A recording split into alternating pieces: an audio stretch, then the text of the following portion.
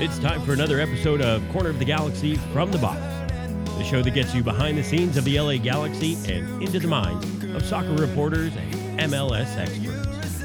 Your hosts for the day are Corner of the Galaxy's Josh Gessman and LA Times soccer reporter Kevin Baxter.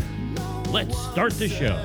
Hello, everybody. Welcome to Corner of the Galaxy from the Box on cornerofthegalaxy.com. I'm your host, Josh Gessman. Joining me, Mr. Kevin Baxter, back from his trip to Chicago. We'll get into that for sure. Recording on April 16th, 2018, Monday night. We're happy to be here after an LA Galaxy 1-0 win over the Chicago Fire in Chicago, in the Windy City, living up to its name for sure. We have a bunch to talk about this game. Also get you ready a little bit looking towards this weekend with Atlanta United coming in and an LA Galaxy schedule that gets very difficult very, very fast. So, without much further ado, let's talk to our intrepid reporter traveling all over the globe for Corner of the Galaxy. Actually, we just piggyback on the LA Times because they have the bankroll. Mr. Kevin Baxter, welcome back to sunny Southern California there, Mr. Baxter. Oh my God, I'm so glad to be back here. It was so cold and windy. It was the wind really that was insane in Chicago. And anyone who has never been to Toyota Park, it is not near Chicago. It's a good half hour, probably longer, with traffic outside in Bridgeview, Illinois, and it's in the middle of a prairie, and the wind just whips through there, and wow, it was really cold. In fact, you talk to some of the players. I talked to Sebastian Lletget the day after the game, and he said it was the worst conditions he'd ever played in, and he played at West Ham United. David Bingham said it was horrible. Perry Kitchen said he wasn't sure if it was the coldest weather he'd ever played in, but it's certainly the windiest. And Perry Kitchen talked about goal kicks that just dropped straight out of the air. And the north goal, Ziggy Schmidt actually did something really, really wise before the game, decided which goal he wanted to go toward, and the Galaxy won the coin flip, and they got to decide which goal they would drive to. And they went into the north end, so they had the wind at their back in the first half, and that's when they got the goal, and they had a number of great chances. Then so that was, and then Chicago could get nothing going against the wind. And then when things turned around in the second half, the game switched around. All of a sudden, Chicago was attacking, but Bingham made 4 really key saves, and they were able to hold on in that win. But the conditions were atrocious. It was threatening rain. I think it sprinkled a little bit. There were going to be snow flurries, and it got worse overnight. But, by the way, before we get too far, I know you really like this idea, the idea of Pato and the Panda. Yeah. And maybe we're going to have a morning zoo format here, Pato and the Panda. But my question to you is, for our terrestrial radio show our morning zoo format, yes, what kind of music are we going to play? We haven't talked about that. Oh, I think it should be 80s hits of the 80s. I think that's really where we should go with this. Yeah, I'll do that. I watch all those infomercials on TV at night. I was just hoping you weren't going to say something like country music, country or western, country or western, either one. No, we could do really trashy like girl pop of the 2018s or of the 2000s, or Britney Spears, stuff along the lines of Jessica Simpson. We could, those are sort of in my wheelhouse. As we all know, I have the worst taste in music. So yeah, I mean, we could do that as well. Hey, how about Haircut 100? No, I told you no. I listened and I was not a fan.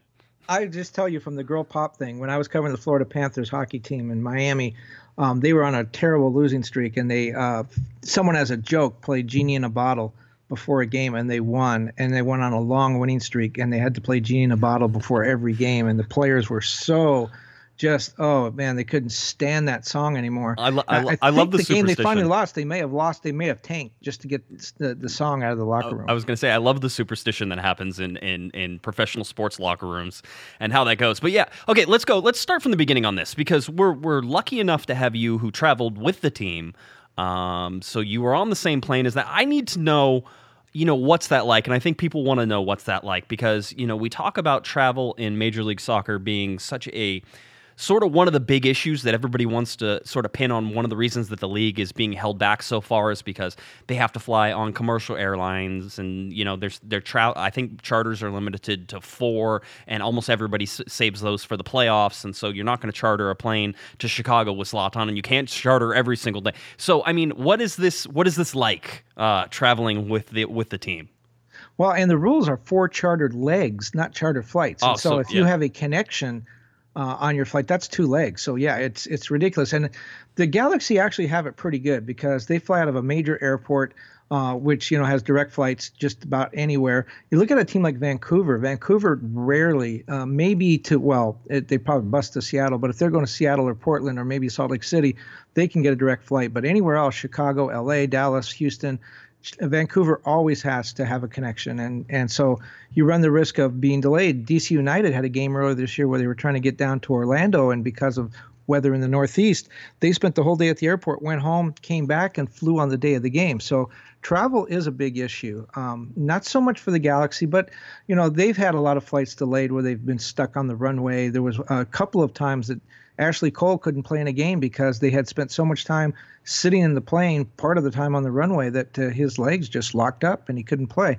This one was a little bit different, and everybody was in a really good mood, I have to say. When we got to the airport, first guy I saw was Dominic Kinnear, came over and said hello. I saw Ola Kamara getting some food, and then went to the gate area, and Ashley Cole was there, and we talked for a little while. Everybody was in a really good mood.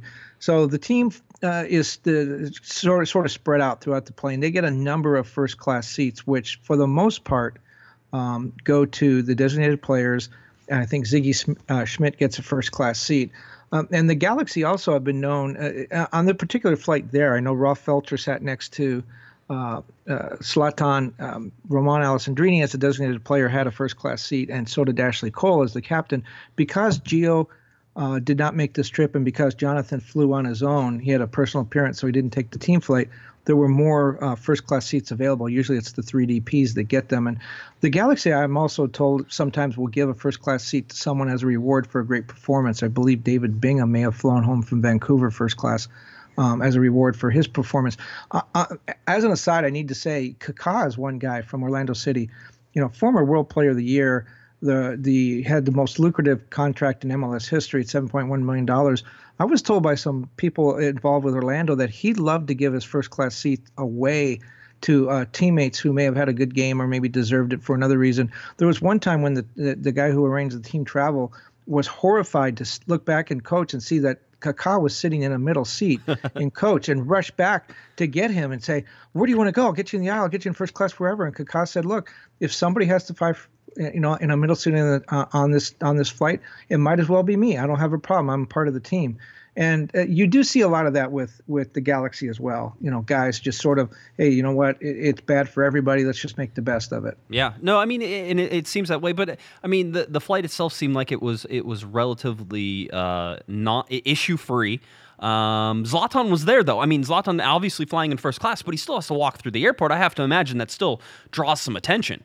No, I mean, he's 6'5" and he looks like D'Artagnan from the Three Musketeers. So yeah, it's hard for him to hide. Now, I will say in LAX, and I don't know why in LAX it was different from Chicago, but in LAX he apparently spent the time just before boarding in one of the American Airlines club lounges, and he emerged right as the first class boarding sequence ended. So he was rushed to the front of the line. He had a bodyguard and an American Airlines attendant with him. So he spent basically no time sitting in the gate area or waiting in line. He went right on the plane. There was an American Airlines employee at the top of the jet bridge that asked for a selfie, and Ibra allowed him to do that. Then he went in the plane, had a window seat at the back of first class.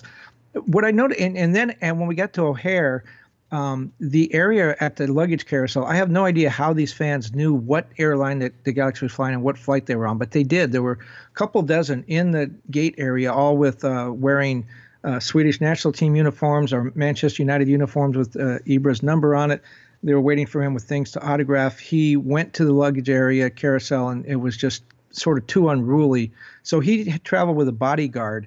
It was an ex-military, British military person, a big beefy guy who followed Ibra around, and it was just too unruly. And they took him, and he went to the bus, and he waited for his teammates to get off the bus. When they got to the hotel, the one thing I guess I kind of was, I don't want to say surprised, but it was interesting. Ibra did everything he could to blend in. When you get to the hotel, your room key and everything is on a table with your name on it. Ibra went over there, grabbed his room key, took his own suitcase, went up. It didn't really big league anybody. It acted like one of the guys, and even more so on the way back. You talk about being recognized in the airport. When the team bus got to O'Hare, The players went out, checked their luggage in. The Galaxy was able to get TSA to open a independent TSA line just for the. At first, I thought it was just for Ibra because he was the first one through, but then the rest of the team followed him. So he went through security just like everybody else. Got to the end, his bag was searched, he was wanded, he was patted down.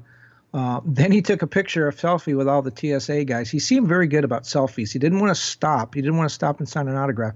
But selfies didn't seem to be a problem. The other thing that got me is he wore a white Galaxy warm-up top.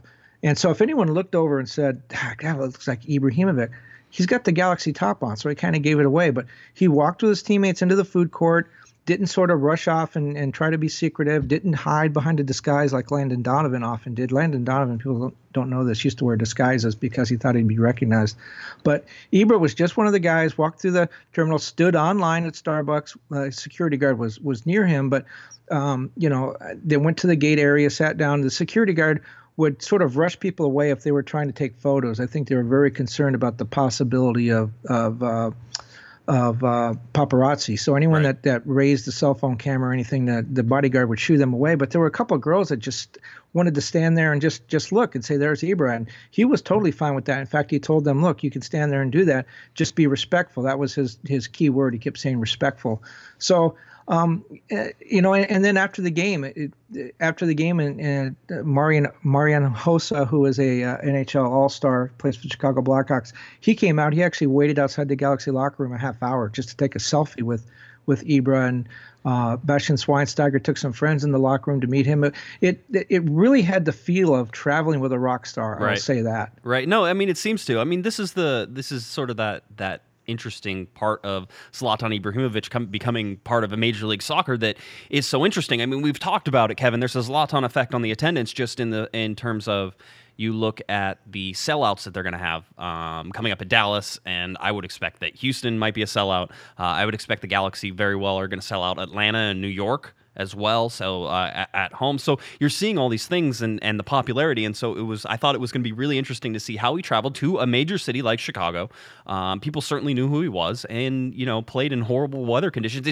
It's an interesting little look behind the curtain. So I'm glad that you were there to take a look at it. A couple other things too. Richard Sanchez, the goalkeeper for Chicago, who got beat on the game's only goal by Ibra, afterwards he said, it was a great feeling, talking about getting beat. I mean, when you hear a goalkeeper say, I loved getting beat by this guy, he said, never. It was a great feeling. I loved going against players like that. Bastian Schweinsteiger, as I said, by the way, has a World Cup title and a Champions League title, neither of which Ibra has.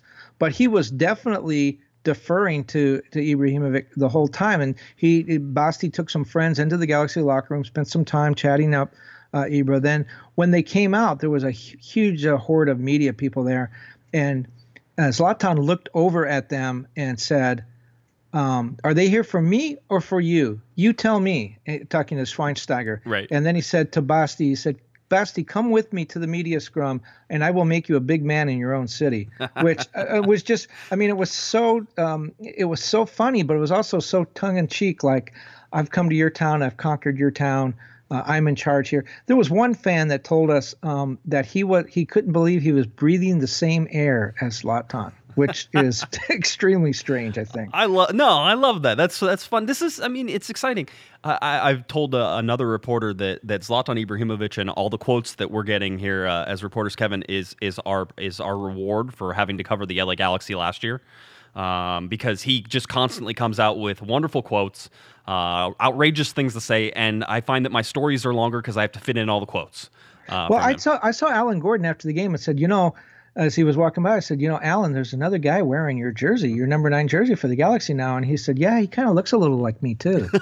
I love it. No, there's a little bit of resemblance there. All right. So we get, obviously there was training on Friday that you went to as well. You were sort of a part of the whole process there. So Ibrahimovic, again, filling in nicely and just settling in nicely with the team. You talked about him blending in and being one of the guys, Kevin. And so far from everything that we've seen from him, that's all he wants to do is be part of the guys. I've been reading his autobiography too, and he talks about how you can't have cliques in the locker room. You and I were talking about cliques last year, Kevin, and the year before that as well, and how they were tearing the locker room apart. And you look at some of his own words that Zlatan says, you can't have cliques. You can't have guys who think that it's not so much better than guys, because I think Ibrahimovic thinks that he's a better player than everybody else that he plays with and always has, and he'll defend that point. But you need to have a locker room that isn't separated or divided by things that aren't, sports related. It's like you can't have all the Argentinians or all the Colombians on one side. You can't have all the young guys on one side. You can't have all the Europeans on another side. They all need to be one part of the team. And I thought reading that and seeing how he goes about things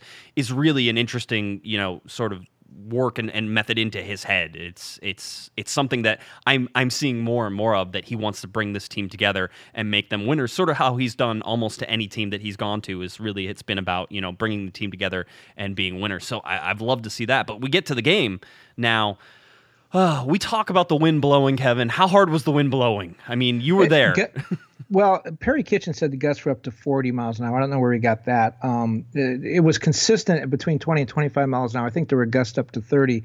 It was bad, and it was as I said, really cold. And the stadium is again in the middle of this prairie. It's pretty unprotected. So, it was as uncomfortable a situation as I've ever been in. In fact, I didn't even go out into the press box, which was covered but exposed. I stayed back in sort of the little press dining area where the game was on TV, just because it was just too cold. You literally could not type.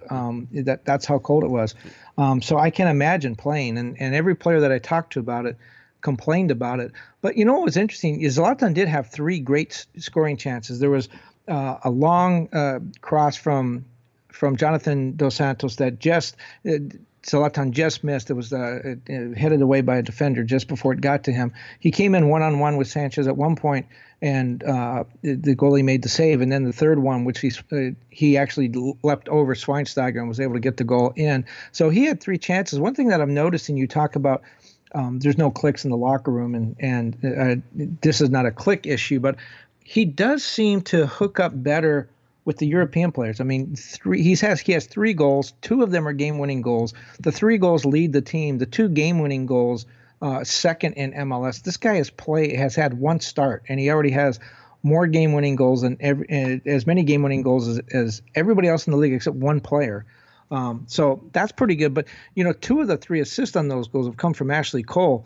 I don't know whether there's a European style of play that these 2 guys have, but he also seems to hook up very well with Alessandrini. They seem to have a little bit of a chemistry too, and I'm wondering if that's just because that's the way the Galaxy attacks, or whether there is some sort of remember Robbie Keane used to have a real good chemistry with Landon Donovan, because they sort of had this unwritten communication where they knew what each other was going to do. And I'm wondering if Ibra's already sensing some of that with Ashley Cole. Well, I mean, it's certainly, in my mind, it all boils down to the fact that these are just 2 highly skilled players. The same with Landon and Robbie Keane, that they just think on a different plane in a different way. You can add Roman Alessandrini to that as well. They think differently. They think faster. They think steps ahead. Opta came out with the stats. Ashley Cole has 2 assists, both to Zlatan Ibrahimovic here in 2018. In the 3 games since the Swedes' MLS debut, Ashley Cole had as many, that's the same number as many as he had in the first 60 appearances with the LA Galaxy. So Ashley Cole, and, we talked about it in the LAFC game, and we didn't get to talk about it as much in Sporting Kansas City because there wasn't an opportunity to do it as much, but still, it happened. It's Ashley Cole getting forward and Siggy Schmidt allowing Ashley Cole to get forward, and in case of the LAFC game, putting Dave Romney back into the left back position and actually moving Ashley Cole into a midfielder position there to allow him to hook up and link with Zlatan Ibrahimovic. So really, it's been Ashley Cole's ability to get forward. It's also Rolf Felcher, by the way, who's also getting forward on the right-hand side, and both of those are buoyed by the fact that it's Perry Kitchen who's able to hold down defense in front. And I think there are a lot of people who are critical of Perry Kitchen in this game. I saw a lot of remarks afterwards, and I thought Perry Kitchen played okay.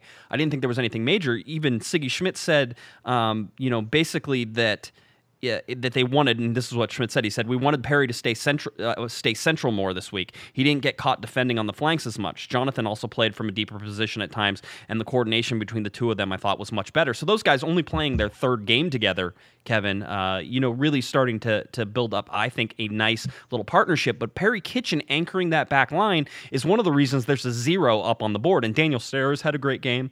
I certainly think he was one of the better defenders on the night as well.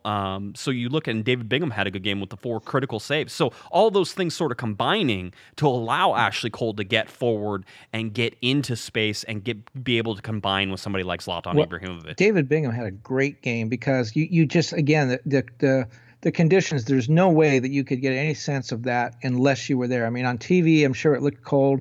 I'm sure the announcers were saying it was cold, but you had to, I mean, this is really a circumstance where you had to be there. And David Bingham standing in goal, I mean, I think goalkeeper has got to be the hardest position to play under conditions like that, because when you're a player, you're running, you have a teammate. If for whatever reason you're losing control of the ball or whatever, you can pass to a teammate if someone's near.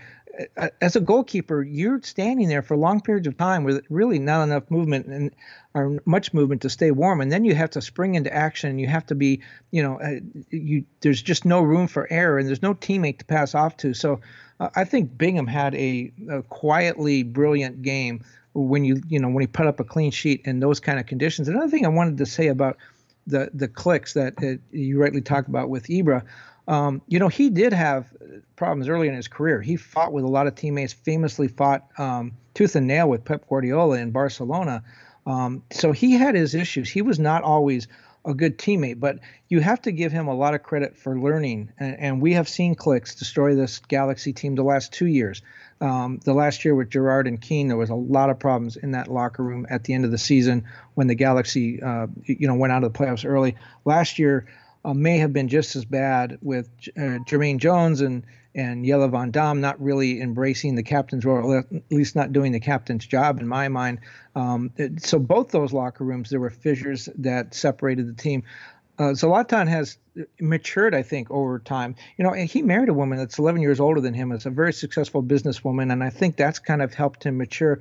I think he sees things a lot differently than he did when he was younger. And I don't think he's an Ashley Cole who's going to go off and become a coach and a mentor, but I do think he sees things differently, and he understands how important the team is. He talks about that he is the best player in the world, and I'm sure a lot of that is part of this team building thing. It takes the pressure off everyone else. The media focuses on him.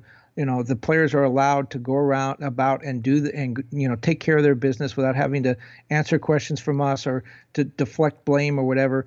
He takes all that on himself because he loves the spotlight. And I do think he's learned over his career how important that is for him and for his teammates. Yeah, it seems to be. And before we even get any further, we have to talk about the starting lineup. One, the fact that Zlatan Ibrahimovic started, and I'm going to get to that in a second. And two, the quality of this starting lineup now, Kevin. This is the strongest starting lineup the LA Galaxy have floated at least in 2 years, and you have to go back to 2016. And I mean, there's probably some lineups in 2016 that maybe rivaled this a little bit, but at the same time, was Zlatan Ibrahimovic on it? Is it better? I mean, it's just a progression of what happened after 2016, 2017, and getting into 2018, and what the LA Galaxy did in the offseason to be able to prepare this starting lineup with Kamara and Ibrahimovic up top, Sebastian Lletget at the left midfield side, which, it was the first time that Sebastian Lletget, Jonathan Dos Santos, and Romain Alessandrini, I think, had been on the field at the same time. They got to play with each other. Yeah. I mean, that's crazy when you think about these guys, all integral pieces to the LA Galaxy. This is the first time they started on the field at the same time and got to play. So you see that. Perry Kitchen, the addition of him, Ashley Cole, obviously, as captain, Shelvik, Steres, Felcher, and Bingham back there. This is a solid, scary lineup. This is one where, Kevin, for the last year and a half maybe, or certainly last year or during 2017, you looked at the starting lineups and you said the LA Galaxy don't have the talent to match the team across the way. Right? In most cases, that was the truth. When you look at the talent that the LA Galaxy have with Kamara up there, with Ibrahimovic, Alessandrini, Lletget, Jonathan Dos Santos, those guys and those attacking options, you sit there and you look across at the Chicago Fire, who have Alan Gordon and Nikolic and Schweinsteiger and McCarty, and you sit there and go, yeah, the LA Galaxy have more talent than Chicago. And that's something that they didn't have. That's a progression and a step that you have to acknowledge after suffering through 2017, that the LA Galaxy have a little bit of swagger and mystique back because of just who they're lining up in the starting lineup. There are a bunch of coaches who would like to have that starting lineup for the LA Galaxy. Well, a couple of things. Now, so Ibra starts this game, which is much earlier than I thought he would start. Ziggy said after the game that he decided a week ago that Ibra would start this game, and he told him that. So it had nothing to do with the conditions. It wasn't like, gee, this looks like Manchester. Maybe you want to go out and play today. It wasn't anything like that. And he went 80 minutes too. It wasn't like he, kind of struggled through the first half and then sat down. He went 80 minutes. He went into the warm locker room and came back out and played in that cold with that knee. I think that's a huge test for him to pass. So, now I don't think he goes back to the bench. I don't see how you can start a guy and then put him back on the bench. Now, he might not make every trip, but I think now he is part of that starting lineup. And I'll admit, I'm totally drinking the Kool-Aid on this guy. I had a lot of issues when he first came over. The things that happened early in his career. I was worried if he was a dressing room, locker room problem. Apparently not. I was worried about his fitness and whether he would, be able to contribute. Would he be a ball hog? Would he be soccer's version of Kobe Bryant and not, play well with others? Not at all. He's been so far. Again, it's early, but I'm drinking the Kool-Aid on this guy. I totally agree with what Chris Klein said. You don't bring Zlatan over here to sit him on the bench. Again, I thought he might be more useful as sort of a Boateng guy, like he was against LAFC. I mean, to me, that was the model that I had in my mind for how Ibra would contribute to this team, that he would be a guy that would come in late in a tight game and make a difference. Obviously, totally wrong with all that. I've been totally wrong with all that. However, and everyone calls me a wet blanket. I'm going to be a wet blanket again. The Galaxy, that's their first win on the road in 12 tries, dating back to last season. That's great. If they win either of these next two games, both home games, Atlanta United and New York Red Bulls, they will equal their total number of home wins for last year. But here's the wet blanket part. When you look at who the Galaxy have beaten, and they have 3 wins, they beat Portland, who has 1 win this season. They beat LAFC, who was off to a pretty good start, and they beat Chicago, who has 1 win this season. Against Vancouver, they had to draw. New York, they lost. So the Galaxy, in my mind, are playing well. They're beating the teams they have to beat. That's the thing when you play a Portland or you play a Chicago. The Chicago game on the road, you have to win that game or at least get a result. So the Galaxy have won the games they needed to win. But now they face 2 really good teams in Atlanta United, New York Red Bulls, and then they go on the road to Houston and FC Dallas. These are important games to me to really show is this been a little bit of smoke and mirrors, or are the Galaxy legit? The way they've played so far, you kind of get the impression that, yeah, they are pretty legit. But then you look back at the Sporting Kansas City game, that was not a good performance. So the Galaxy have played well. I still think they have a little bit to prove. No, I mean, you're not wrong for pumping the brakes, and you have to put this in the proper standing, in the proper place, and you always have to do that. You have to look at the people that they beat, as you said. You also have to look at how they've been playing, and whether or not you think that their level of play is increasing or decreasing. I think that even in the Sporting Kansas City game, that they took a step forward in that game, even though they lost. So I like the progression. You see it. And listen, I'll tell you right now what you can take away from the Chicago game. You can take away the 3 points, and that's it. Don't take anything else away from this. The fact that Ibrahimovic went 80 minutes is very interesting, and there's sort of an easy explanation, and I called everybody idiots who thought he was going to start on Thursday. I said on our Thursday night show, I said, if you think that Zlatan Ibrahimovic is going to start this game, you're an idiot. And I expected him to play 45 minutes and said he played 80 minutes, so he made me look like an idiot. But at the same time, you're still an idiot for thinking that he was going to ever play and ever start 80 minutes, because really it shouldn't have been in his progression and how it goes. Here's how he does it, though, and Zlatan plays a position that is one of the few positions that you can get away with this. Maybe goalkeeper is another one where there's not a lot of running, but at striker, you can control when you run and how you run and how fast you run and how much effort you put into it. And for the most part, Zlatan as a player has always been sort of a guy who conserves his energy for scoring goals. So he's not going to be back there pressing and trying to take the ball defensively. His one job is to score goals. So for 80 minutes, he was able to conserve his energy, do stuff. I think in a more open game, a more wide open game, where maybe he was put on more calls forward, Kevin, he has to come off earlier because he's had to expend too much energy. But in this game, the way it was played, especially in the second half where he didn't have very much to do because the wind was basically holding the ball onto the north side of the field there.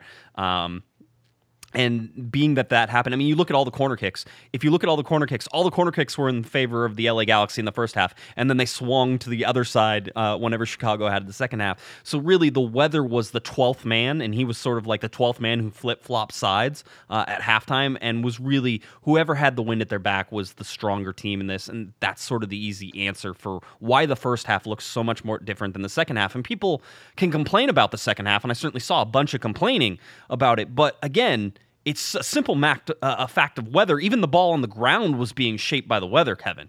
The wind was blowing the ball on the ground around. Well, and I would argue too. I would add that I think maybe they did get out of Chicago with a little more than 3 points. By the way, it was the largest crowd. You talk about the Ibra effect, the largest crowd in the 12-year history of Toyota Park, on probably one of the worst match days in the history of the stadium. They get the largest crowd ever. That was all Ibra. So you can't really say they were playing in front of a hostile crowd. Even we talked to some Chicago Fire season ticket holders who were wearing white Galaxy jerseys with the number 9 on the back. So it wasn't a hostile crowd. But the fact that they got 3 points on the road in the difficult conditions, where it would have been easy at any point just to say, no, this is stupid. We can't play this game. Let me put my hands inside my jersey and just stand here because it's too cold to run around. There were a lot, even Ibra said, there were a lot of chances we had to make excuses. So it was a gutty win. It was a gutty 3 points, and they had the lead and they didn't let it up. It would have, again, given the conditions, I think it would have been totally understandable if they came out of there with a draw and said that was a victory.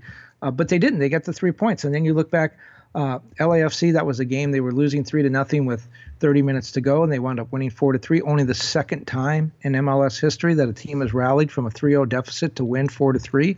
And then you look at the Vancouver game when they literally had nobody. Everybody was injured, and they went up to Vancouver and got a draw. So, the Galaxy need to continue to do this against good teams like Atlanta United, the New York Red Bulls, and those will be tests. But I think Ziggy Schmidt's got to feel pretty good about the character of his team, if nothing else, that they were able to get out these difficult results, when seemingly they were really up against it. Yeah, Ziggy Schmidt after the game said, it's just a matter of our character. It's a little bit like when we went into Vancouver, where we were short a lot of players, especially today. We knew it was going to be a difficult game from the standpoint of the wind and the conditions. We had a disappointing result last week, and I think it showed our character to come back and play 1-0 at the end of the day. So, yeah, I mean, he's on the same page as you, Kevin. There you go. It's about a character. Well, I'm on the same page as him. I was going to say, you probably wrote it from the... Don't get that backwards. Yeah, you probably wrote it. You read it from the quotes just like I did. You were there to talk to him, so you got the sense of that. But yeah, I mean, this is a great win. I mean, Galaxy fans should be jumping up and down at this win. It doesn't mean that you can't learn from certain things, and certainly, again, there's been some criticism, maybe Perry Kitchen playing too deep. I think the entire Galaxy defense might have been playing too deep, but the wind also didn't let them clear their lines at any time and give them a break. So the Galaxy survive it. You grab the 3 points, you run to the plane, and you come home to sunny Southern California, where you'll get to play Atlanta United coming up this weekend. Another guy, there's two other guys who I have to highlight in this game.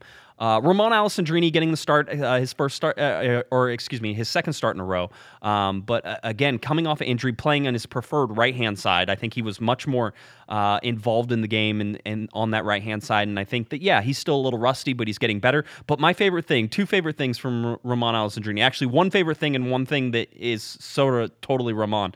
One, his yellow card for dissent in the 35th minute after a foul that he totally committed. It was totally him, and he got really angry, and he yelled at the referee, and the referee gave him a yellow card. That was why he got the yellow card. It wasn't for the foul. It was for yelling at the referee. And then whenever Ramon Alessandrini came out of the game, Kevin, he was a little bit angry at coming out of the game. He did not want to come out, which is a great sign for me. You're talking about a guy who wants to win at all costs, who maybe wasn't totally happy with how he played. He played 66 minutes. Chris Pontius ended up coming in and replacing him. But Alessandrini comes off, and I think he almost flipped the bench.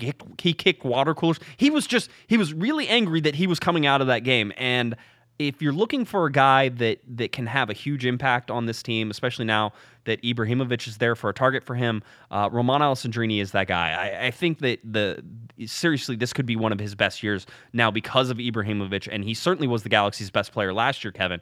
I think that that Zlatan makes him a better player just by being on the field. In terms of, there's more people to focus on now than just Romain Alessandrini. And Alessandrini, I think almost got that pass into to Ola Kamara for the goal that was waved offside that may not be offside but could be offside. But even if you look at VAR, it probably wasn't offside. It probably was offside. So it's one of those borderline ones. And Kamara is the other guy who I wanted to highlight because people are down on him right now. And I'm thinking that he's like inches away from being a 2-goal scorer in this game, or at least being involved in one goal, or at least scoring one goal and being heavily involved in the second. So for me, I think he's just starting to find his place. And I think there's going to be a delicate balance here because Kamara got brought in, Kevin, to be the guy up top. At least I'm sure that's what it was in his mind. The Galaxy have got Ibrahimovic, and now they get to coexist up there.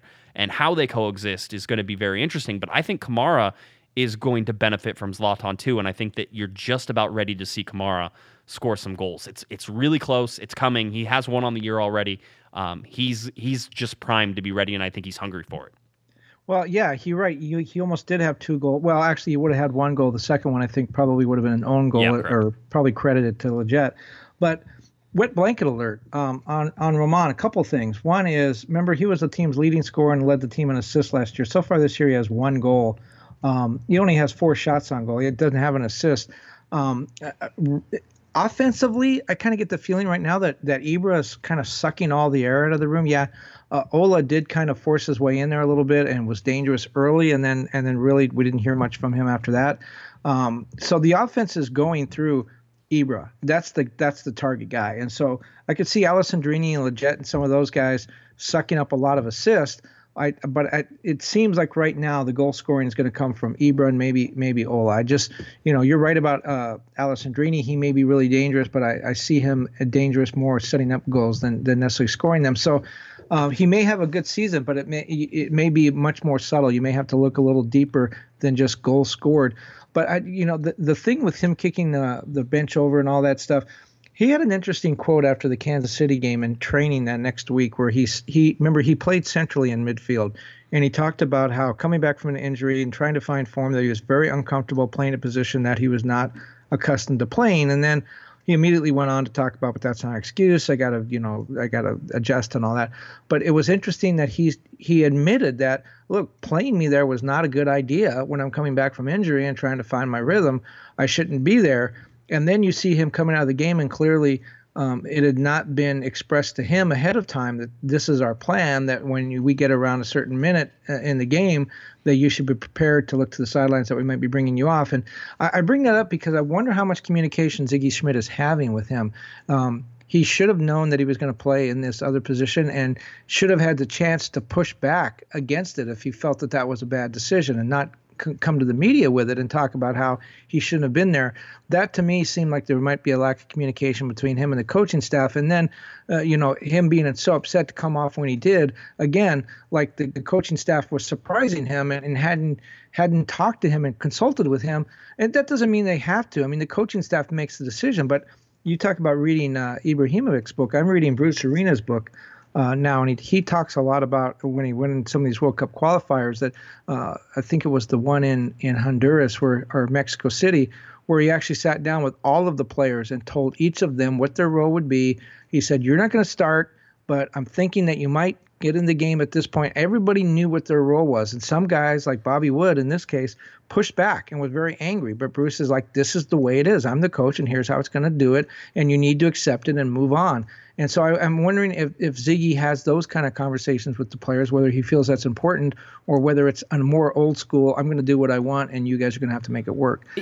I wonder if Roman is totally on the same page with what Ziggy is thinking. Well, I mean, I think it's collaborative. You certainly hear it being collaborative with Zlatan and Sigi, right? I mean, we've heard that those two talk back and forth and, sort of figure out the plan for that. And we know it's collaborative, I think, with somebody like Ashley Cole. And I think it's probably collaborative with Alessandrini. But the other thing is that if they think a guy is tired, if they think that they can do better, if they need some help on a certain area, and I thought that bringing in Chris Pontius was a fine sub at the time. It was a little more defensive. It was also fresh legs on that side. I know people say defensive and Chris Pontius and they laugh, but at the same time, Roman Alessandrini is a much more offensive player than probably Chris Pontius is a little more two-way. A little more. We'll go with that. But bringing on fresh legs in that situation at that point is fine with me. I had no issues with that. And quite honestly, I don't know that they need to, like I said, I agree with you up to a certain point. They should be collaborative. But at the same time, if they say, hey, it looks like Roman is getting a little tired, he's been injured, let's not push him too much in this cold weather. Let's pull him and get some fresh legs in there for Chris Pontius. Let's pull, these other guys and get some other things. That's what the coach is supposed to do, and it doesn't always go according to plan. So I'm fine with that. No, and I think more to it, it was like, we are not going to have any offense in the second half. We are not going to push forward. This we're not going anywhere. And I think once they realized that, it was like, let's get guys in that can bunker down and park the bus, and let's not even think about offense. And Alessandrini can play defensively. He can track back, but that's not his forte. That's not why he's a designated player. So yeah, I agree with the decision. I'm just the right. fact that Alessandrini seems so surprised by it. You wonder about that. Now, one guy whose name we haven't even mentioned, yes. and he missed another game. Yes. Giovanni Dos Santos. Is he toast? Is he done? Does he no longer have a role, at least a starting role on this team? It's a question that is certainly being asked by people who listen to the show, by fans everywhere.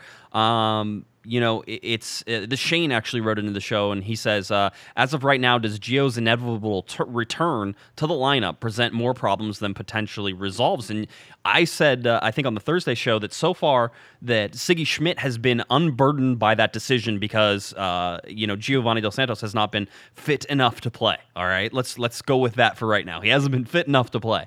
So, for Siggy Schmidt, the decisions have been easy. The decisions get a lot more difficult this week, Kevin, if somebody like if Giovanni Dos Santos is suddenly ready to get back in this game. So for me, I think that so far the Galaxy have been very lucky by not having to work Giovanni Dos Santos, and I think they even probably survive against Atlanta United because without having to make a major decision, because Giovanni Dos Santos can probably come off the bench in that game if he's training this full week with the Galaxy and he's back healthy.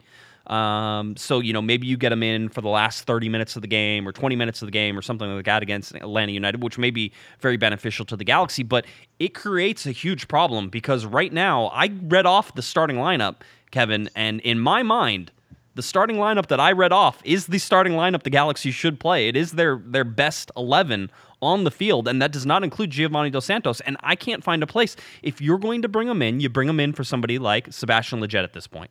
And if Lletget goes, then Lletget goes to the bench. And do you want to move Sebastian Lletget to the bench? Or do you want to put your trust in $5.5 million in Giovanni Dos Santos? Because that's the only position I can see Giovanni playing is either on the right wing or the left wing, and Alessandrini going to the opposite side. Well, and in that midfield, you're not going to sit Alessandrini. You're not going to sit Jonathan right now. Right. You're not going to sit Kitchen. Lletget. And you already got Emma Boateng on the bench. You're not going to sit Perry Kitchen. He's proven too valuable. You're going to stay with the four-man back line. There's just nobody that deserves to be taken out of that lineup. Now, if you keep bringing up the money part of it, if you wanted to really get into that, you could say you could comfort yourself by saying, look, let's pretend like we're paying Ibrahimovic the $5 million. We're paying Gio $1.5 million. Okay, so we're going to sit $1.5 million and play $5 million. I mean, yeah, I know that's just sort of a psychological way of looking at it, but if he is not your best guy, it doesn't behoove you. It's not financially prudent to put him on the field just because he's making a lot of money and have him cost your team a game. And think about it in other ways too. If you love that Ashley Cole coming up as a winger and maybe Dave Romney then winding up playing behind him and Ashley's more of a midfielder, that's even less space because now Ashley's in the midfield equation. That's even less space for Gio. And then if you don't start Gio and you're trailing, if you're behind, perhaps Gio then comes in as a way to sort of goose the offense a little bit. But if you have a game like Chicago where now you're trying to protect the lead, you're going to people like Carrasco and Baggio and you're going to people like Pontius to come in and ice the game. You're not going to bring Gio in to play defense. That's for sure. So does he have a role left? And another thing is I definitely think the whole idea of wondering about Gio during the World Cup break, I think that's kind of a moot point now. He's got basically a month to prove that he's fit to play deserves a call up to the Mexican team to play in the World Cup. He's got about a month to prove that, and it looks like he's going to have to prove it in training because I don't see him playing a lot of 90-minute games between now and then. Yeah, I mean there has to be something to all this, and it's a difficult situation that is going to start popping its head up, and whether or not you can even people are talking about moving Giovanni Dos Santos, and if you move him, do you have to move Jonathan? So again, I was talking to somebody who was very very close to the team, and I was talking about a certain player, and I said, well, yeah, but you paid a lot of money for this player. And they said, and this was not about Giovanni Dos Santos. I want to make that clear. I said, yeah, but you paid a lot of money for this player. And this person said, you can't let money dictate what's best for the team. All right. And I thought that was absolutely correct and 100% truthful and stuff that you probably don't see enough in Major League Soccer. So if that's the case, if you can't let money sort of dictate what's best for the team, and maybe best for the team, Kevin, is to get Giovanni Dos Santos on the field with Zlatan Ibrahimovic. I mean, if Gio can do something, if Gio can even do, half of what I think is expected of him, then he's a boon and he should be out there. And then you have a problem with, is Lletget coming in off the bench and, all these other things. So you have other issues. But if Gio's not going to be there, then Gio deserves to be on the bench. This was, Robbie Keane and Steven Gerrard all over again, which was at the time in 2016, it was better for the LA Galaxy to have them on the bench than it was for them to have them starting and on the field. And the Galaxy were a better team without those guys at some point during 2016. I remember saying it a bunch of times. So that's what you have to look at now with Giovanni Dos Santos is this LA Galaxy team better off with him on the bench? And if the answer is yes, then you suck it up and you put the $5.5 million on the bench. But you have to understand that comes at a price, which is that if you're trying to get rid of him, which I think it's very difficult for me to see him staying past this year anymore. And he still has time on his contract. So the Galaxy are going to have to find a buyer for him. And perhaps, maybe he goes on a free transfer, but he goes and gets a similar salary somewhere in Mexico, and he's happy with that. I just don't see it lasting. And so the LA Galaxy have a decision to make. And, Zlatan Ibrahimovic is going to be on the field as much as he possibly can. And if you look at the World Cup and even going, now we can certainly talk about Zlatan going to the World Cup. Jonathan Dos Santos seems like he's a lock to go to the World Cup. Is Gio one of those guys? Is he not going to be on the Mexico national team? And therefore, is he needed whenever the Galaxy have a World Cup sort of lull here? Whenever all these players disappear for the World Cup. So, I mean, there's a lot of questions that come up just by mentioning Giovanni Dos Santos anymore with the Galaxy. Well, I see no more than 5 games and maybe no more than 4, depending on when Juan Carlos Osorio wants to call his team up, for Gio to be able to prove himself. I don't think he starts against Atlanta United. I don't know about the Red Bulls. So now that's down to perhaps 3 games where he gets to prove his fitness. And yeah, I mean, you're right at the money thing. Last year, I know we talked a lot about Gyasi Zardes. How can you have that much money? He wasn't even a DP. How can you have that much money? It was a lot of TAM money. How can you have that much money on the bench? Totally different team last year. Remember, it's a young team, an experienced team. They were playing out the string. They weren't going anywhere.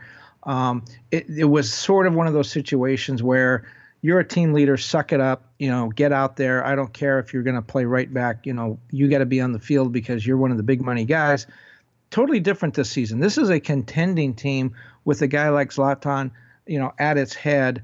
And right now, the idea of saying, let's put the $5.5 million out there and lose the game, that's not the way to do it. But he is much more valuable.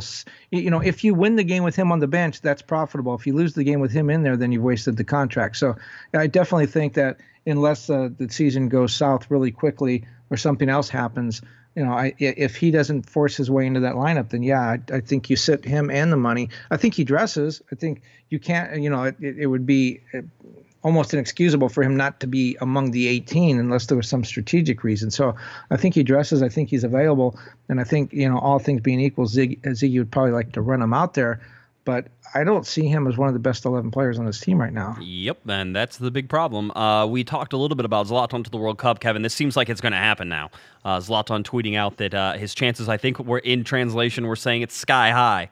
And then he also had a bunch of follow-ups in terms of how that might happen. So, I mean, Zlatan looks like he's going to go to Sweden for the World Cup, which means the LA Galaxy will be without him. And if you look at that sort of, as you said, Kevin, talking about, Juan Carlos Osorio calling up the Mexican national team, you would expect the Swedish national team as well to start making those call-ups as well, which means that the last game that Zlatan Ibrahimovic could be available for, maybe the Montreal game, if we did that right. Yeah. I think that if he gets called up, maybe he goes and plays the Montreal game and then goes from there to Sweden. I originally thought he wouldn't make that trip. That was one that I had kind of penciled in. It's 3 road games in a row, 2 in Dallas, or 2 in Texas rather. So and they're spaced enough apart, wide enough that it's 2 flights for every trip. They'll go to Houston and come back. They'll go to Dallas and come back. So there's 4 flights right there. Traveling commercial, we know how that can be difficult for a 36-year-old with a bad knee. So maybe he didn't make the Montreal trip. Now, I think if he's in the World Cup picture, he does make that trip. And then right after that game, then flies to Sweden for the World Cup team. But a couple things about that. And my thinking is, and the game in Chicago may have figured into this. If Zlatan thinks that he's going to be in the World Cup picture, or would like to force his way into the World Cup picture, and his take is, I will tell them if I'm ready, they will not tell me. So if in fact he is trying to prove that he is ready and wants to make an argument that he should be on that team, I think he needed to get some starting games into him. I think he needs a couple of 90-minute games coming up. So perhaps you said, you didn't think he would start this early. Perhaps that's part of it. Perhaps that conversation he and Ziggy had a week ago wasn't so much Ziggy saying, are you ready? It was more like Zlatan saying, look, I got to go. I'm running out of time here. You got to start me. Let me see if I can do this. Because one thing I don't see with Zlatan's ego and pride, I do not see him going to the World Cup and sitting on the bench. I don't see him being Clint Dempsey or Abby Wambach, the elder statesman who realizes they're a 30-minute player and they're going to come off the bench. I just don't see Zlatan doing that in the World Cup. I think he will not go to the World Cup unless he is a 90-minute guy for every game that Sweden plays. And so I think that's a big part of it. And I would not be surprised to find out that the conversation with Ziggy was more like, I need to play, as opposed to, can you play? Yeah, you very well could be right. And again, the upcoming schedule for the Galaxy has the Galaxy at home to Atlanta United, at home to New York Red Bulls on April 28th. Saturday, May 5th is away to the Houston Dynamo, away to FC Dallas on May 12th. And then away to Montreal on May 21st. And so that's what you're looking at for the Galaxy in terms of that. And then they're back home on May 25th to the San Jose Earthquakes. So the Galaxy have 2 home games coming up, ones that you're going to want to be at, 21st and the 28th. And then they are gone for 3 weeks and won't be back until May 25th. So most of May will be away from StubHub Center. So something to keep an eye on there as that happens. Speaking of San Jose and Giovanni Dos Santos and non-starters, do you see Chris Wondolowski on the bench now for San Jose? That was a stunner for me. Yeah, I mean, it's again, it's a product of age. Gio doesn't have that excuse, but Chris Wondolowski does now, certainly where he's at. So, hey, maybe that sticks around, maybe it doesn't. Maybe by the time May 25th comes around, he's back to starting. But it'll be interesting to see how some of these aging MLS players still fit in and, when they decide to hang it up. Let's go to one more call. I want to get to a call, and it's something I think that we talked about a little bit, but, maybe we can focus in a little bit more on it. So here's Justin from South Pasadena. Hey Josh, just about the last game. It was I thought the Galaxy were dominating, and then it just seemed like it was the weather that was really dominating everything. Oh, I'm sorry, this is Justin from South Pasadena. Just the thoughts about Ibra, by my count, had 3 chances and converted 1, which is for a striker that's acceptable. My biggest concern was with Kamara. I would say that he doesn't seem to be on the same page as his teammates, but it's almost like he's not even in the same book as them. I'd like to hear your guys' thoughts about that. And then about Bigham, on a positive note, I thought he really played well. There would have been a game that would have been really easy to allow a goal in, and he kept a clean sheet on the road. So, 3 points against Western Conference on the road is a good thing. So, I'd like to hear your guys' thoughts about Kamara, though. Thanks. All right, there goes Justin from South Pasadena. Again, I think we talked about Ola Kamara a little bit, and I tend to believe that he's inches away from being a goal scorer and a threat. And I think that having multiple goal scorers here, I'll tell you how I've always felt this way. The reason the LA Galaxy were so successful in 2011, 2012, and 2014 was because they always had multiple options and multiple offensive options that you couldn't guard just one. Any team can mark out one, and maybe Zlatan Ibrahimovic is going to be the exception to that rule because he tends to tower over people, Kevin, and control his own gravity around things that happen. But Zlatan Ibrahimovic eventually will find somebody who's able to mark him pretty well, and that should open up spaces for guys like Romain Alessandrini and Ola Kamara. And so for me, I think this is a good partnership. I think it will work. I think they need time together. You look at this whole starting lineup, and there is no time together for the most part for this team.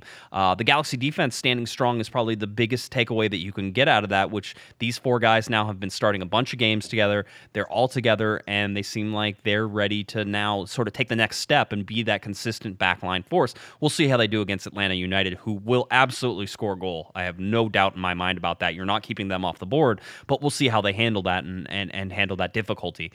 So for me, Ola Kamara is just a little bit away from being, I think, a consistent goal scorer for the LA Galaxy. And once he gets going, I think that'll get both Ibrahimovic and Kamara together. Well, first of all, Justin said his name twice, and he said South Pasadena twice. He says hometown twice. Never threw any love to the Panda. Never mentioned the Panda. So, Justin, next time you call in, you got to mention the Panda. I'm kind of glad, that Ibra went 1 of 3 on scoring opportunities, because if he just put away every opportunity he had, that would be insane. I mean, it's nice to know that he's human, especially that one-on-one when he came in alone with the keeper and was not able to convert that. That to me was a bad sign for the Galaxy, but it was a kind of a good sign that, yeah, you know what? He actually is human. I do worry a little bit about the other goal scorers, Kamara especially. The reason that Ola Kamara is so good, just like Robbie Keane and Landon Donovan and others, is he has a bit of an ego. And we saw that a lot with Robbie. He wanted to score every goal. And so you wonder a little bit about Ola's mind frame. If Zlatan's scoring all the goals and getting all the attention, which he's doing right now, and you can predict a lot of that, you got to wonder, is Ola thinking, hey, you know what, I'm on this team too? Does it get to be to the point where he then decides not to distribute the ball anymore? And this is not any kind of reflection on what kind of a player he is. It's just the fact of the mindset of being a top striker. You have to be a little bit selfish. I think Ola really, he had a good game. He almost had 2 goals. He was offside. But the fact is, when you look at the score sheet, no goals for Ola Kamara. He's got 1 in the season. I think he needs to get involved in the scoring a little bit just to feel better about himself and this role on the team. I think the last thing that anybody wants is for it to become, Ibra and the Galaxy. There has to be some other scoring options that participate in the game too. I think it'd be great if Ola got great for the Galaxy, and for Kamara if he got on the score sheet in this next game with Atlanta. I think it's been a while since he scored. But I think that's the real test of a good player, and I think it's the same with Romain Alessandrini and how these guys, and even with Zlatan, it's that whenever there's pressure on you, if there's a guy who you think is going to score all the goals, and you're a striker, and it's your job to score goals too, Kamara certainly needs to have the same mindset as Ibrahimovic, but then good, go out there and score goals. I mean, that's what you want him to do. So if he's going to be disappointed, and we're not saying that he is, but we're playing like maybe he would be discouraged by the fact that Ibrahimovic, he should be fired up the fact that he has competition on the team and that those two guys will do battle in terms of trying to score goals and trying to one-up each other. And to me, that only benefits the Galaxy. You're right, but I think he probably, and I haven't had this conversation with him, but he probably, like the rest of us, is like, maybe a little bit surprised by just how good Ibra has been and how fit and how able to contribute he is right now. And it may have caught him a little bit by surprise. I could definitely understand if he went out on the field and thought, you know what, this is going to be fun. He's going to set me up. He's going to take some defenders away and allow me to score. Hasn't turned out that way. It's all gone through Ibra. And maybe he's fine with it. Again, I haven't had this conversation, but I just know a guy that is, 4th in the league in scoring over the last 2 years. Is a goal scorer, and that's what he does. He doesn't track back and doesn't play a lot of defense. He scores goals, and if there are no goals to go around and he's not scoring them, I just wonder if he feels like he's not contributing, or he is, if he's not doing the right things. I may make too much of the whole mental side of the game, but I really am a big fan in every sport of the mental side of the game, how teammates get along, that kind of stuff. And so when I look at Ola, I just wonder a little bit about that. Does he feel like his role has been usurped? Does he still have a place? And I think a goal would help alleviate any of those doubts and get him through another couple of weeks without having to worry about that. Well, I mean, again, I think that if that's the kind of mindset that he has, if he's and strikers are totally this animal, Kevin, and we know it, we've seen it. It's all confidence. Yeah, it's all confidence, and it's all ego, and that's great, and that's how it should work, and that's fine. Robbie was a ball hog. Robbie Keane was a ball hog. You know why he was really good at what he did? Is because he scored a lot. If he didn't score a lot, people would be like, pass the ball, Robbie. But you know what? He never had to. He scored a lot. And the same thing, listen, Ibrahimovic is going to be a provider as well. He's already shown that he likes to drop deeper than Kamara at times, and so those two going back and forth and seesawing back and forth seem to complement each other. I have no doubts in my mind that if Ibrahimovic is open, that Kamara will pass him the ball, and if Kamara is open and Ibrahimovic thinks that the Galaxy can score, that they're both team players enough that happens. So I think that I'm not concerned about Ola Kamara, and quite honestly, even if he's there and people have to think about him, this is the same thing I said about Zlatan Ibrahimovic, Kevin, is that I don't care if Zlatan doesn't score any goals. That's not the measure of whether or not he's being successful. And I know that lots of people think that is his measure and his total measure of being successful. It's not. It's whether the LA Galaxy offense is scoring goals, right? So even in the play where you see Ola Kamara and Zlatan making a run for the ball that Zlatan eventually makes, you see Ola drift further to the back post. That pulls a little bit of space open again. And granted, it's Schweinsteiger getting out jumped by Ibrahimovic, who has to be like 6 or 7 inches taller than him. That's what did it, but it's Ola Kamara making the runs. It's Ola Kamara making space. And at the same time, Zlatan's going to do the same thing. His runs are going to pull space and open for Kamara. And you saw that the Galaxy were very close to getting 2 goals with Ola Kamara's help there. So that's positive. Again, you look at the mental side, and what happened with Gyasi last year was not physical; it was all mental. And so I just think it would make everyone happy if Ola scored a goal. And by the way, before we get too far away, you mentioned Schweinsteiger. I wanted to tell a real quick story. I had a chance to visit with him on Friday after training. We talked for about a half hour, and he told me a great story. In the last World Cup, he was the captain of the German team in that last game, and Germany scored, if you remember, with about 3 minutes to go in overtime. So after that goal, they had 3 minutes that they had to kind of run out the clock, and all the players on that team had worked their whole life to get to a World Cup final. Now they were 3 minutes away from winning it. And Schweinsteiger told me he played the last 3 minutes with tears in his eyes that he couldn't really see because he was crying that he was that close to World Cup.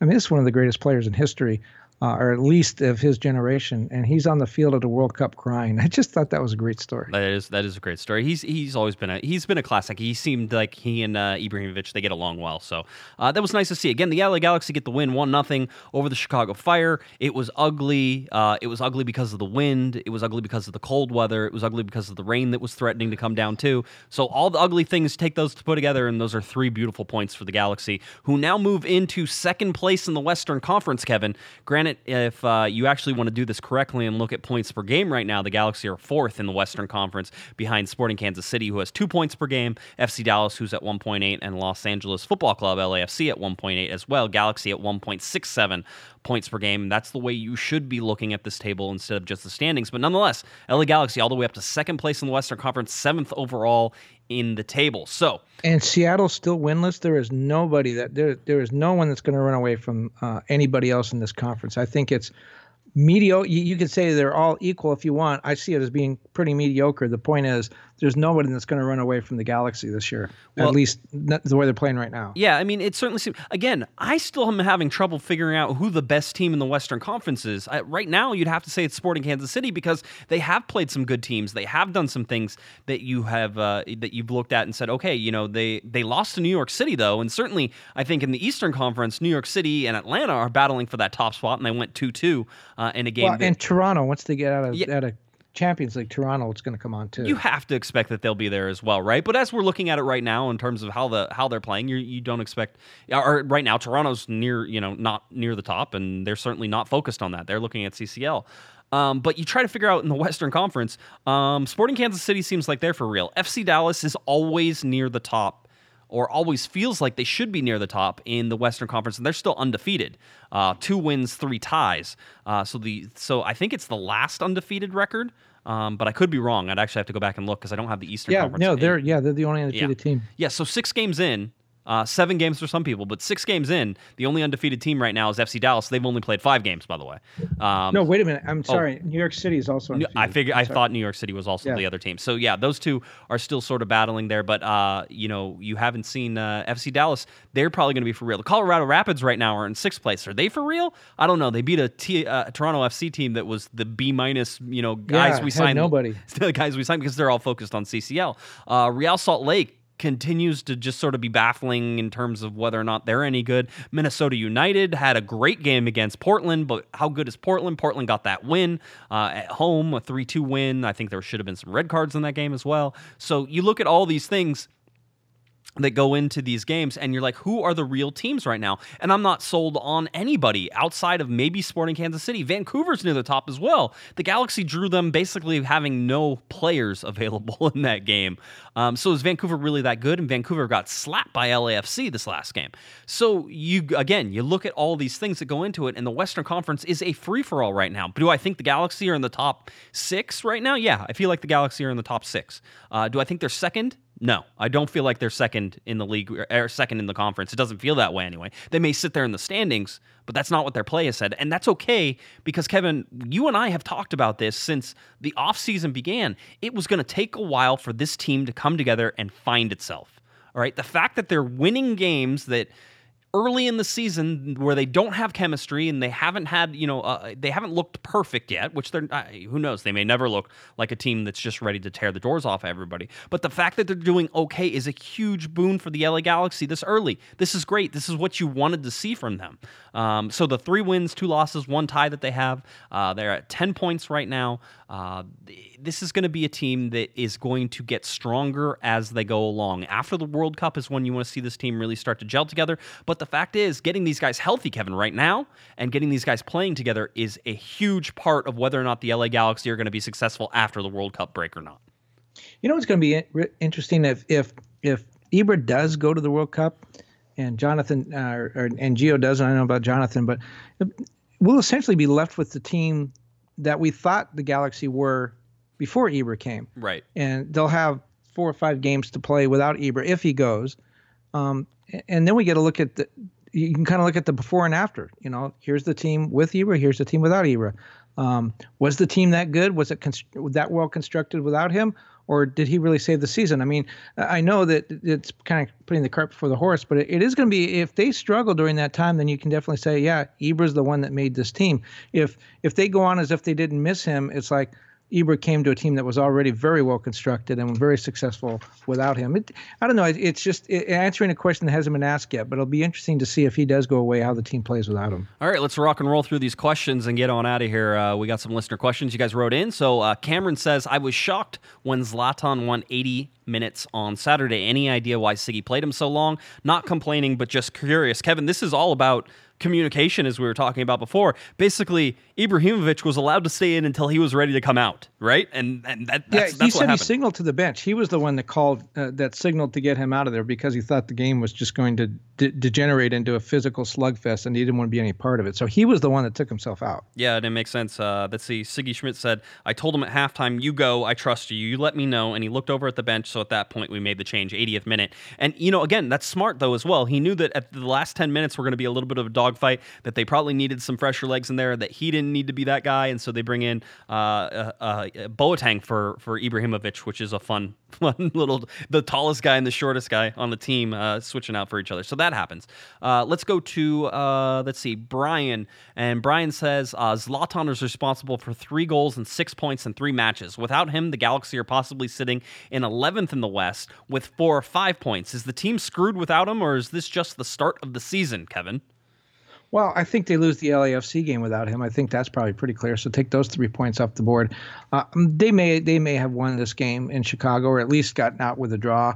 So it's a totally different team without him. And to go back to the prior question, the 80 minutes, I think you can't underestimate right now the possibility that the world, thinking ahead to the World Cup. Since he did tweet out the World Cup thing less than 24 hours after the game, clearly it's on his mind. Perhaps the 80 minutes was an opportunity to tell the Swedish coaching staff, look at what I can do. Yeah, very, very well could have. JNog86 says, what were your original estimates for Zlatan goals for the year, and who looks to be winning the bet? Metrics, please. So we're looking at, how many goals, Kevin, do you think Zlatan Ibrahimovic, whenever he came here? I said anything in double digits would be good, and that, again, I preface all of this with, as long as the offense is scoring, Zlatan is a success. I'll be honest with you, Kevin. At $1.5 million a year, he's already paid for every single dime that they have paid him this year, and probably is already working quickly into next year as well. Yeah, I mean, just the jersey sales alone, it's a best-selling jersey in MLS right now, and there were a ton of them in Chicago, worn by Chicago Fire season ticket holders. I'm sure the other Chicago Fire season ticket holders are going to love hearing that. Yeah, well, I'm going to say that I don't think he can continue this pace, and then he'll go out and do it. You were the one that told me when I was talking about what I thought his production would be and his limited time and all that kind of stuff. You were the one that told me that was perfectly reasonable. I can't even say English words now. Perfectly reasonable for me to assume that of another player, but that Zlatan was Zlatan and he's superhuman. And I'm beginning to believe that he is not of this planet now. I don't know that he can continue to average a goal a game. That seems pretty tough. I like you, I thought maybe low double digits, 11, 12, someone would be a very productive season.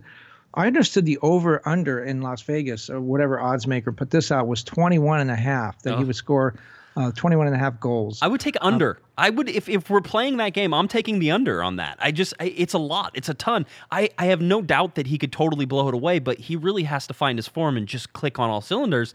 I mean, God, the guy scored 3 goals in 3 games. I don't know that I could really say that under is the right bet on that, but that's what I would feel. I would probably take the under. Maybe that's pessimistic. Yeah, well, they've played 20. This is the 23rd season in MLS, and they're 28 goals. Lassiter and Wondolowski have the record. So if he continues to score a goal a game, he's gonna break that. So you're saying 23 years of history in this league means nothing? That this guy can come in, 36 years old, released from Manchester United on a bad knee, having not started a game since the day after Christmas, he can come in and break that record? That sounds ridiculous. Yeah. But you're the one that told me that is what you think about with normal humans, that this guy is he came from the planet Krypton and he's different. And yep. I like you. I would take the under if I had to make that bet, but I would not be at all surprised. I would be surprised, actually. If he scored more goals, I would be surprised, because it seems inhuman that after, again, this league with guys like Robbie Keane and some of the people that have come through here, that this guy would come in on one leg and blow away the record. That just seems insane. You aroused all the Euro snobs who wanted to point out that Zlatan Ibrahimovic, over the hill, injured knee and all, comes in and breaks the record. Just the thought of that just got all the Euro snobs all worked up, I could tell. Let's see. This is from CR7 for president. And I don't know if this is a guy. I'd vote for him. Yeah, it's either a guy or a girl. I would imagine it's a guy. Don't know. No, I'd vote for CR7. Oh, okay. Well, that makes sense. Let's see. This person says, I have a baby on the way. See, gender neutral. I don't know which way to go that one. I don't know. It could be a guy. It could be the father. Okay, so I have a baby on the way. I'm super excited, and I was wondering when and where would be a great time to get a baby Galaxy kit signed by the team. Baby Galaxy kit sign. First of all, I will tell you, if having a kid, 6 years ago, almost 7 years ago, that the Galaxy did not have a great selection of Galaxy baby stuff. And I think that has changed a little bit now. So I would take a look at that. But yeah, I mean, you can do the one thing that I think it would work, Kevin. You have to sort of, once the baby's born, you got to bring them anywhere near the team and just toss them at one of the players, right? That's how it works. You just throw the baby at a player and be like, hey, sign my baby. That's well, the other thing is that they said they have a baby on the way. Maybe they're adopting. Could be a foster parent. We don't really know. The baby could be 17 years old as well. I mean, let's be fair. If they're fostering, all those things. Yeah, there's so many options here. So it could be like the girlfriend, like it's my baby. That's exactly. That could be it. It could be a lot of things. It could be so many things. Assume. We assumed way too much from those 240 characters. Is it 280 now? Is it 200? It's 280 characters, double the 140. Okay, final question we have, and this is more of a comment. This is from Skylar on Twitter, and he says, there's 18-mile-per-hour wind right now in Signal Hill. It's so strong that my car is being pushed all over the lane. It's probably, Skylar, because you're texting and driving. But he says, now imagine a soccer ball in 22-mile-per-hour wind. That's what the Galaxy had to put up with, yet some people don't understand physics. Sometimes Skylar's good at allowing me to vent without having to say anything. So I don't know. That's it. It was crazy. The wind was blowing hard. That was a crazy game. If you're upset about that win, check your priorities. All right? That's all I'm going to say. I'm not going to call you an idiot. That's for sure. The other good thing about, if you're a goalkeeper in that weather, at least you get to wear gloves. I guess some other players had gloves on too, but you get those big Mickey Mouse gloves. Maybe put hand warmers in there. Hey, whatever, it worked, and that's all that really matters. All right, LA Galaxy get 1-0 win over the Chicago Fire. Obviously, Kevin was there, so we hope we gave you a good recap of all that stuff. And then Atlanta United coming up this weekend, Thursday night. Planning on having a good show on Thursday night, so you might want to check into that. 7 p.m. Kickoff time for our show on Thursday night. And then, of course, Saturday, the game, Atlanta United, big bad Atlanta United. First time in history, Kevin. Atlanta United comes to StubHub Center to play against the LA Galaxy. A 7:30 p.m. kickoff time on April 21st on Saturday. So a Saturday night game. It's not nationally televised, so it's on Spectrum Sportsnet, Spectrum Deportes. You're going to get one of the best teams in Major League Soccer, Atlanta United, coming in, and that'll be a good test for the LA Galaxy.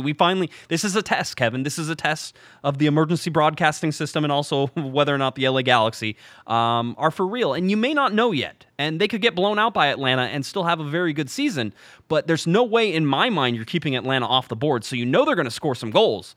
It's a matter of whether or not the LA Galaxy can respond against that and see how Zlatan Ibrahimovic does starting against, I would say, I'd rather a smaller Atlanta United team. Yeah, very small team. I think he has a chance to do very well against them. And you're right. Atlanta is hot. I mean, they stumbled out of the gate. They had a very poor first game, but they've been, virtually untouchable since then. They played very well. And they're playing well both on offense and defense. But you're right, they are a much smaller team, and I think they're going to have to make some adjustments. Maybe Larentowicz moves back and plays more of a center back than that midfield role he's been playing. They're going to have to make some adjustments just to, again, this is where Ibra changes things because people have to take him into account, and it's going to open things up for other players. You're right, it is a test. The Galaxy, by the way, I think the Galaxy could play very well and lose this game by multiple goals. I mean, I really think Atlanta's probably I know that they tied New York City this weekend. New York City's unbeaten, but I think that Atlanta United may be the best team in the league right now. They very well could be, and they're also speedy, and we talked about the LA Galaxy defense having trouble with speed, so it's certainly a topic that we will approach again on Thursday night. Mr. Baxter, anything else you want to get to there, Panda? Yeah, one question. I was going to ask you, exactly what I was going to ask you. Do pandas like cold weather? Because I did not like Chicago, and I'm wondering if is that bad for a panda? My panda knowledge is not that vast. Obviously, the bamboo forest is a place of heavy moisture, so I would imagine that at times it could get cold. But I also want to feel like, with bamboo growing, bamboo's more of a warmer climate sort of plant. Although bamboo grows anywhere, let's face it. You blow water on it and it will shoot up 20 feet. So yeah, I honestly don't know, but I would imagine that you in particular did not like the cold weather. You've been spoiled now. Your SoCal certainly worked in. And Miami too. Miami. I was going to say Miami before that. You don't know what cold weather is anymore. So Chicago was totally out of your league in terms of that. So that's good. All right. Anything else? You good?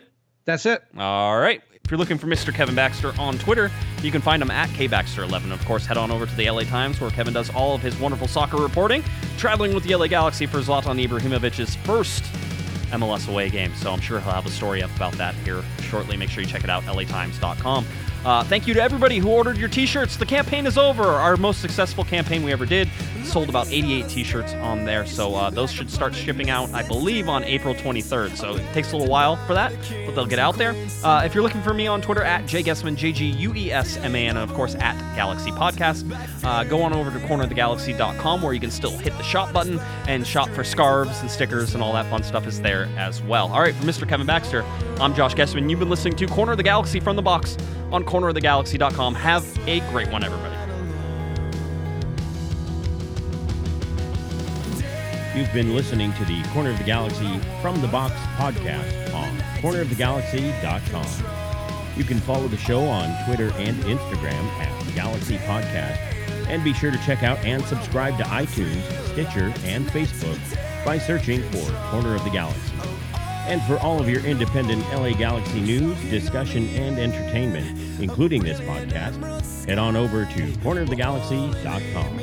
Fans, thanks for listening. We ask that you be kind and courteous to your neighbors as you leave the podcast.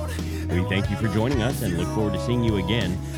Until then, I'm Michael Araujo, and on behalf of the entire Corner of the Galaxy crew, goodbye, everybody.